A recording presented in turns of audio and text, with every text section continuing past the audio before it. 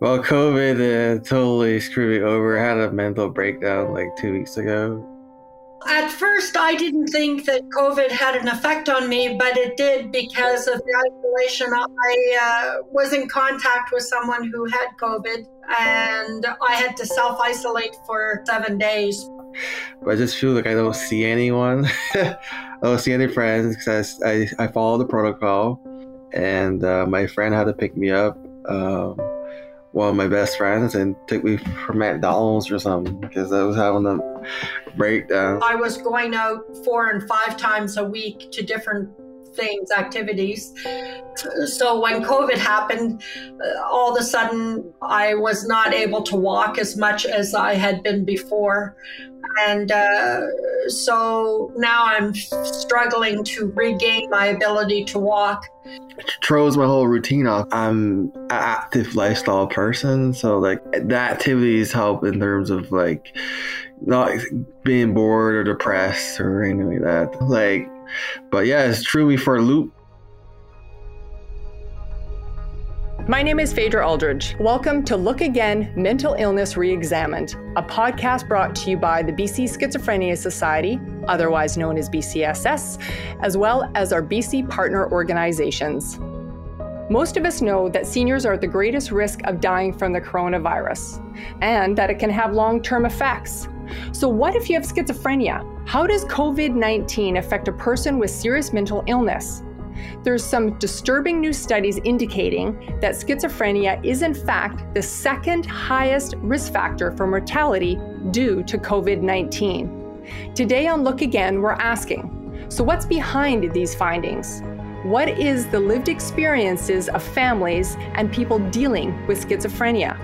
And how does the knowledge of this potential link between schizophrenia and death from COVID affect the way we think?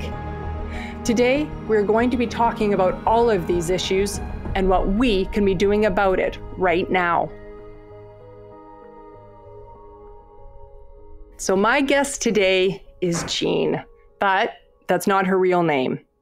Jean's brother, who does have schizophrenia, is going through a pretty rough patch right now, so we just want to protect his identity. Jean, thank you so much for having the courage to speak with me today and for sharing your story. Thanks for having me. So let's start off. Tell us a little bit about your brother. Let's talk about him for a while. I guess to start off on a positive note, at least today he can talk again. About a year ago, we could have a conversation just fine. But when COVID hit last year, he basically slowly stopped talking to the point where he could only answer us by nodding yes or no. And I think the crazy thing is we thought he was just depressed or being quiet on purpose. We actually had no idea that actually he had this brain disorder that was slowly getting worse and worse. It's such a difficult time right now for everybody. And when you bring in schizophrenia into this environment of COVID-19, it's incredibly difficult. So when did you and your family start to suspect that it was more than the anxiety that we all feel right now during this global pandemic? When did you start to think something is seriously wrong? I would say, he was coping very well before COVID, right? He was someone who was just, on the verge of going through some life transitions, looking for a new job, that sort of thing. And when lockdown happened, he's, I don't know if we mentioned this before, he's on the autism spectrum. He, had his routine, which of course for ASD folks is really important. And when that broke down, that was really when things started to change for him. And all that stress that we all feel, right? Catching COVID, not being able to get out of the house, do exercise, see friends, all that stress triggered something that we didn't realize until quite late was developing into full-blown schizophrenia. So what really started to make us think this was strange was around last summer, he told me that people on social media were making death threats. No, that was his reality. He was living that clear as day. They were going to kill him. And, as a sister, here I was, tell me about this, show me the screenshots. Who is this person? I'm going to go beat them up for you, right? And it was very hard to verify, online. Things are always kind of like you're not really sure what's going on. And it was only when he had progressed to the point where he was curled up inside, too scared to go on the internet, too scared to go outside, sleeping all the time, and he couldn't even bring himself to eat by himself. He couldn't shower, brush his teeth. I was trying to figure out, Google these symptoms. What is this? What is happening to him? Right? When we said, okay, we need to somehow get you to a hospital because you've gotten to a point where you're unable to take care of yourself. And that was when we were able to get a diagnosis. I get the feeling that you are probably feeling that you are stuck in the middle. So how did you cope watching your mother go through this, watching her son, as well as what you were going through as a sister? So I think she was the front line, right? She was there every day trying to help him keep alive, eating and trying to keep him going day to day. So I was in full-blown, let's problem solve this, right? Doing the research. What is going on? What supports are there? Is this even normal? Because for the longest time, we thought that it was his autism, right? How do you know that when someone has repetitive movements and they're being difficult and they're not speaking very much, they're just really, really quiet? How do you go to thinking that I'm going to accept them wholeheartedly as a person with autism to this person needs medication because they actually have the symptoms of a brain illness, right? It was so hard to even think that it was something else. Having to go through that part on my side and doing that research was how I was coping, I think, was just, I need to learn more about this. I need to join the Facebook groups and then see how we're not alone. Something where we thought, oh, you're not being able to brush your teeth. How could that be so hard? And then realizing actually everybody else on that Facebook group says, yay, today I managed to take a shower. And that's something to celebrate because it is so hard for people with schizophrenia to take a shower. And that is a symptom of this disease. It's not their fault at all. This pandemic has affected all of us so deeply. And now if you were to have delusions and hallucinations, I can't imagine what that would be like for an individual living with schizophrenia. But Jean, you witnessed this. You saw your brother firsthand, and you saw the impacts of COVID when you saw him laying there and as you said, not being able to shower, not being able to feed himself. Was there anything that you could say or do to your brother to alleviate at least a little bit of his stress during this difficult time? I don't think there was anything. And the reason is because schizophrenia can't be reasoned with. When somebody has schizophrenia, they live in a reality that is 100% real to them. There's always something in the brain because the brain is literally feeding you these fears. There will always be something that will keep them in this state of anxiety that debilitate them. So unfortunately not. There was nothing that we could say that could make him feel better. The only thing you can do when they get into this state is get them the medication they need.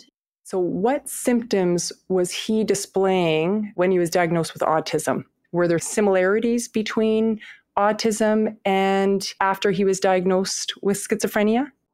Yeah, so a lot of it is these repetitive thoughts, which in schizophrenia are usually repetitive thoughts about somebody perhaps threatening them. In his case, it was a repetitive thought and maybe an OCD type of behavior on oxygen levels. So when he was around that age, he also was constantly checking oxygen levels.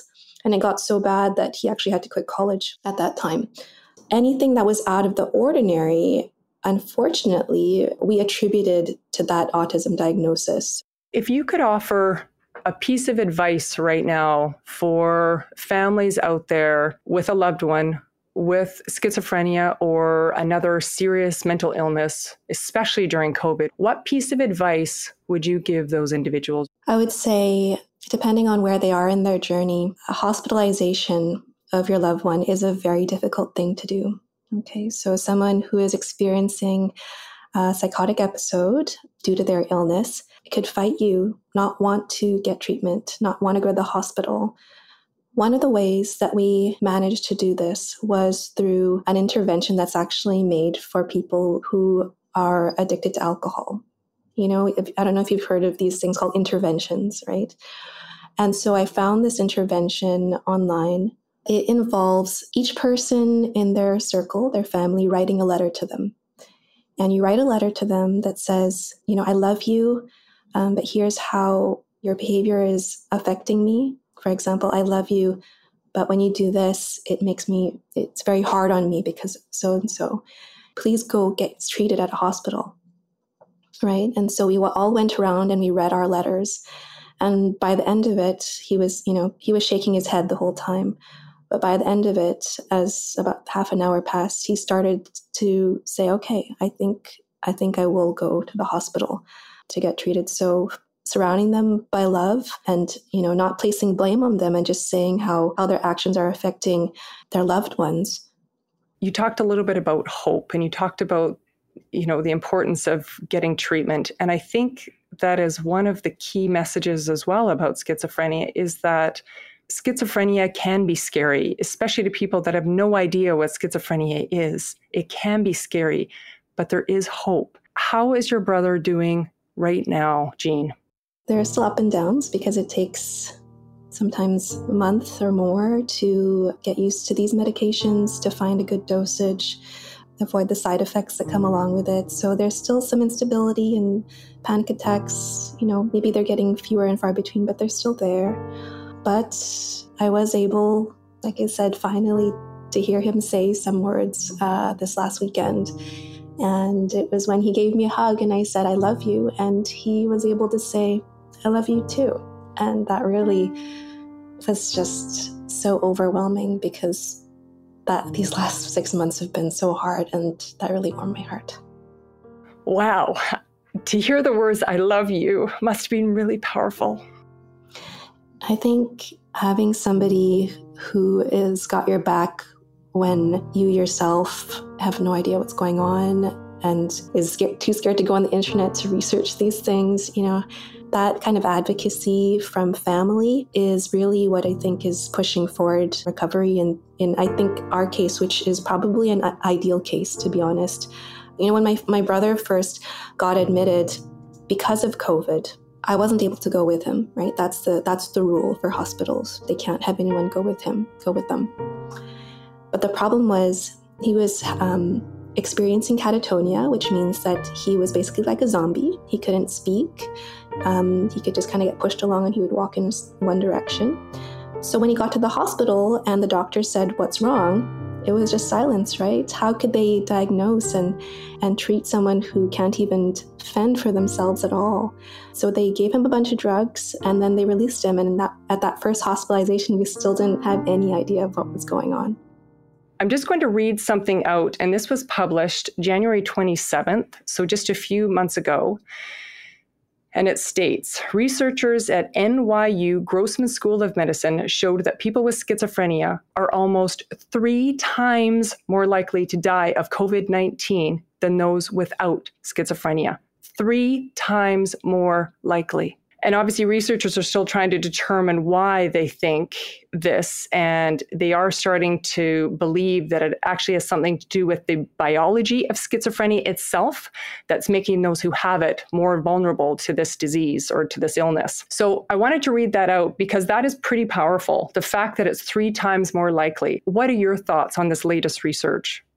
It's terrifying, right? I mean, my brother is already deathly terrified of COVID. Every time he had to go to the hospital, it was get the help he needed or catch COVID in his mind, right? There had actually been an outbreak at the hospital when he was there, which was terrifying for him. If he knew this on top of, I'm definitely not going to tell him because that would be even more scary for him.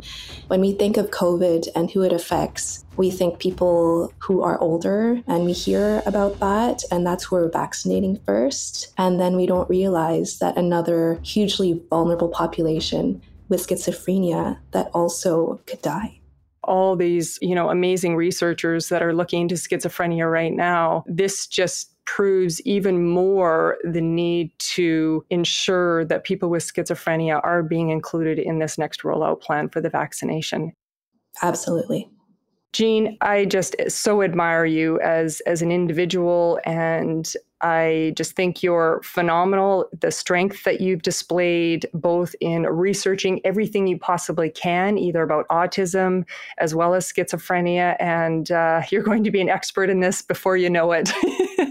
And I just think you're fantastic. And thank you for taking the time to speak with me today. I've learned so much from you. You've also affected me. So thank you for taking the time to speak with me today. I truly do appreciate it. Thank you for giving me the opportunity. You're listening to Look Again, Mental Illness Reexamined, a podcast brought to you by the BC Schizophrenia Society and BC partner organizations. I'm your host, Phaedra Aldridge. This podcast would not be possible without the support of the entire community. From the bottom of our hearts, we want to thank you for caring about mental illness. Together, we truly can make a difference. Welcome back to Look Again, Mental Illness Reexamined. I'm Phaedra. Thanks for sticking with us, and now we're going to pick up where we left off. There has been a recent study released from NYU Langone in New York City. It revealed that there's a higher risk of mortality from COVID-19 for individuals with schizophrenia. In fact, people with schizophrenia spectrum disorders had 2.7 times the odds of dying from COVID-19 compared to patients without a mental illness. NYU Langone is a world-class academic medical center, and Dr. Caitlin Nemani, the lead author of the study, is a neuropsychiatrist with NYU Langone and with the Nathan Kline Institute for Psychiatric Research, also in New York. And we get to speak with her today. Dr. Nemani, thanks, and welcome to Look Again. Thank you so much for having me. So we're so excited to speak with you and to get more details on your study. So now let's talk about it. How many people did you look at and under what conditions?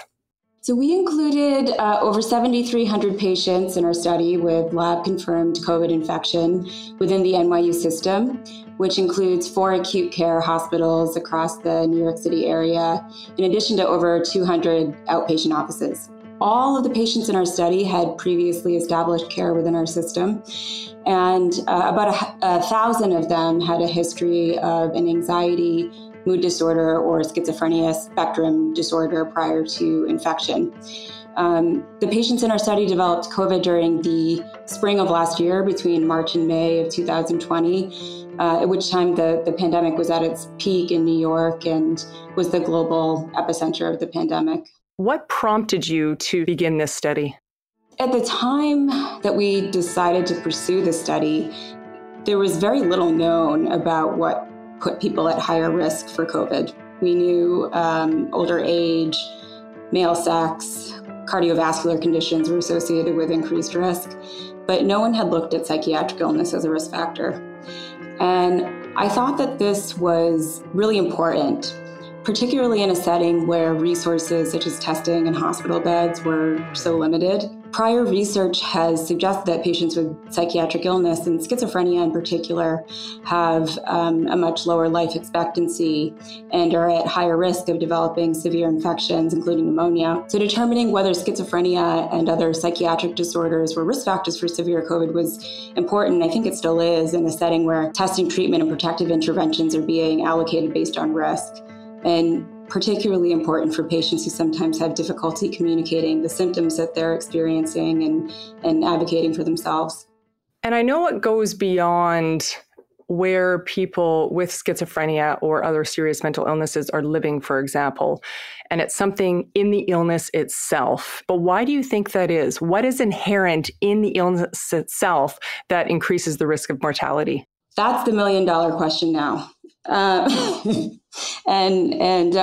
It's really what I'm most interested in, and I'm not sure that this phenomenon that we're seeing is specific to COVID.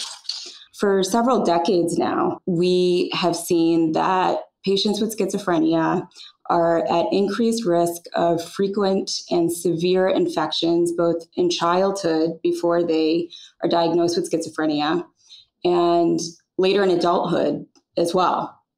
So Mark Olfson, one of the co-authors of our study, published a study in JAMA Psychiatry a few years ago, which showed that individuals with schizophrenia are at 7-fold increased risk of dying from pneumonia than the general population. What was unique about COVID was that for the first time, we could look at the effects of a single virus at a single point in time and control for all of these additional risk factors that might contribute to increased mortality in this population: obesity, cardiovascular disease, smoking, access to care, and really tease out the relationship between schizophrenia and infection. And what we're seeing is increased risk.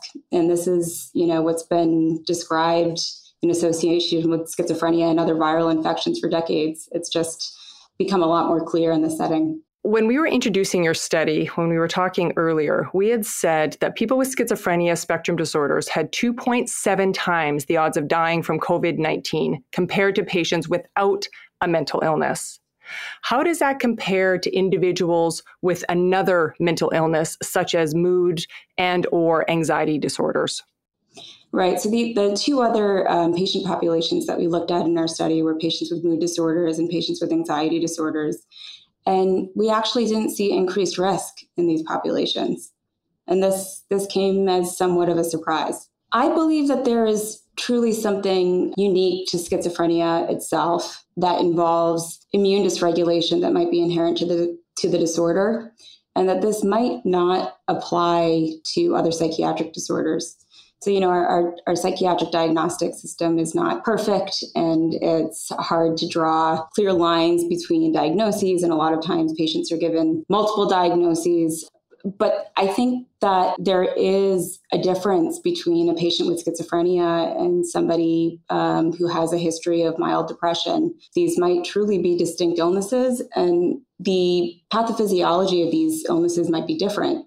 So, for instance, in schizophrenia, our best animal model of schizophrenia actually involves infecting mice with a viral infection during their second trimester of pregnancy. And what we see in these mice is that after adolescence, they start to develop cognitive issues, and they socialize differently with other mice.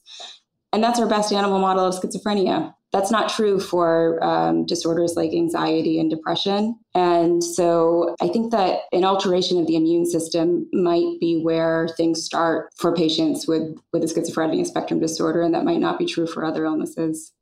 You had touched on this before about the certain social or cultural factors that can play a role in the COVID mortality rate. For example, race-related factors, age, gender, access to healthcare, neighborhoods, et cetera, et cetera. How did you factor these things into your study? So I think there's really two ways in which we've seen socioeconomic risk factors contribute to disparities in COVID-related mortality. One is from increased rates of infection due to environmental factors like crowded housing, lack of access to personal protective equipment, occupations that put people at higher risk of exposure to the virus. And the second is related to decreased access to care, which might be related to things like distance from the nearest hospital or medical facility, lack of treatment seeking when needed, which could be related to failure to recognize symptoms when they arise, financial concerns, other reasons. In this particular study, infection rates and access to care were unlikely to contribute to what we saw. And that's because our study was limited to patients with access to testing and treatment within the NYU system. We couldn't capture the patients that never made it to the hospital. We couldn't capture the patients that never made it in for testing. And we only included patients who had already established care in the system so that we could ensure we adequately capture their medical and psychiatric history prior to infection. Surprisingly, the rate of positive COVID test results within our population for schizophrenia patients was lower. And to me, this suggests that our schizophrenia population was unlikely to be skewed towards the sickest of the sick. If anything, it looked like surveillance might have been a bit increased in this population. We took demographic variables into account, such as age, sex, and race, because those were things that we could look at in the electronic record. And the risk that was associated with schizophrenia was similar before and after taking those factors into account. So based on that, do you think the rates could be even higher then? Because as you said, that you only saw the individuals that had received treatment. You were only capturing that population. So do you think the numbers could actually be higher than 2.7? I think they absolutely could. But, interestingly, in South Korea, where healthcare is not only provided free by the government, but is mandated by the government, they found a similar risk associated with psychotic spectrum disorders. And in Israel, in a nationwide study that was recently published, they found a very similar increase in risk as well, around 3 times. So this seems to be a replicated finding in multiple places. In the US could have been even higher than what we found, owing to patients that didn't actually make it in for testing and treatment. Absolutely. Earlier on the podcast, we spoke to a woman whose brother has schizophrenia, and she told us that COVID made it extremely difficult for him to access help.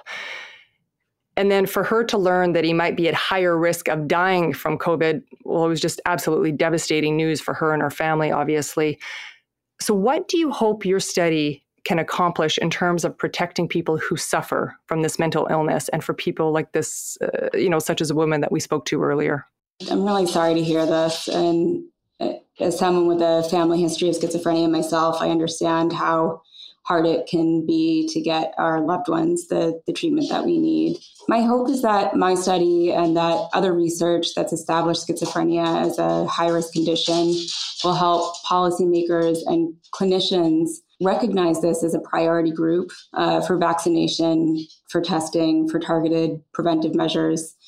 And perhaps more importantly, after COVID is gone, because I do think that it's on its way out and we're seeing a light at the end of the tunnel, that we might recognize the importance of preventive care for other conditions in this population, for cancer screenings, for cardiovascular disease, for immunizations to other viruses.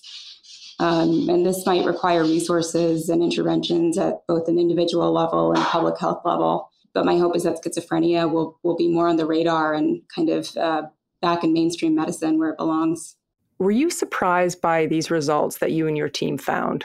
I was and I wasn't. So I'm a neuropsychiatrist, and my whole area of interest was looking at interactions between the brain and the immune system. And as I was finishing my training, that was sort of the focus of my research. And I had been really interested by this connection between schizophrenia, infections, and autoimmune disease for the past several years. It's sort of where I've focused most of my attention in terms of my research. So I expected that we were going to see worse outcomes in patients with schizophrenia in the setting of COVID. What I didn't expect was the magnitude of this effect after taking all of these additional risk factors into account. I mean, we had a list of 20 different variables that we were looking at. We looked at smoking, we looked at obstructive lung disease, we looked at high blood pressure and history of heart attacks and all of these things. And the fact that we saw this increased risk after controlling for all of these medical conditions that disproportionately affect people with schizophrenia was really quite surprising. What made you delve into this on a personal level? And you touched on it earlier that you said that you do have a family history with schizophrenia. What role do you think that played in your decision to pursue this study? I think schizophrenia is one of the most poorly understood and fascinating illnesses out there. It's a patient population that I really love to work with clinically. It's one that I really want to understand better. And it has just really blown my mind that despite decades of research trying to better understand what underlies this illness and how we can treat it better, that so little progress has been made. So can you paint a picture for us as to what it was like as a neuropsychiatrist to be surrounded by COVID, especially with the population that we're talking about right now? We were just so blindsided when it happened. The hospital was just overspilling. There were body bags being taken out of and I lived in hospital housing, seeing all of this unfold. They were calling in psychiatrists to the ICU because they were so shorthanded. I mean, it was an absolute horror.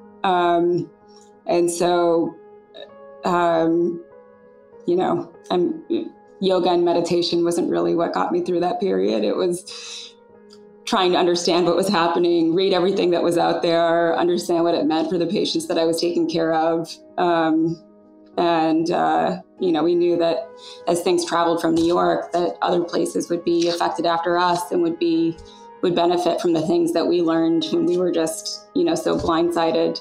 by things last spring when we didn't really know anything about this virus. It was hard to believe that it was real until it was there, and it just all happened so fast. So at that point, we weren't thinking about the mental health effects of a quarantine or, the scariness of a virus. We were just trying to get through our day-to-day and pull together to, treat the people that were pouring into the hospital. Thank you for devoting your time and your research to this population. So thank you very much for being on our show today, Dr. Nemoni. Thank you so much for inviting me. It was a real pleasure. And now I want to thank you. I want to thank our incredible guests today on Look Again, Mental Illness Reexamined. And of course, we're going to be posting all of the research studies that Dr. Nemoni talked about today on bcss.org. And I want to thank you for listening and for tuning in. Your support means absolutely everything. Mental illness literacy is so important. It's important to you, to me, and to us as a society. Together, I know we can do better. Talk to you soon. This podcast is brought to you by the BC Schizophrenia Society and the BC Partners for Mental Health and Substance Use Information. We're a group of nonprofit agencies providing good quality information to help individuals and families maintain or improve their mental well-being. The BC Partners members are Anxiety Canada, BC Schizophrenia Society, Canadian Institute for Substance Use Research, Canadian Mental Health Association's BC Division, Family Smart, Jesse's Legacy, the North Shore Family Services Program, and Mood Disorders Association of BC, a branch of Lookout Housing and Health Society. The BC Partners are funded and stewarded by BC Mental Health and Substance Use Services, an agency of the Provincial Health Services Authority. For more information, visit heretohelp.bc.ca.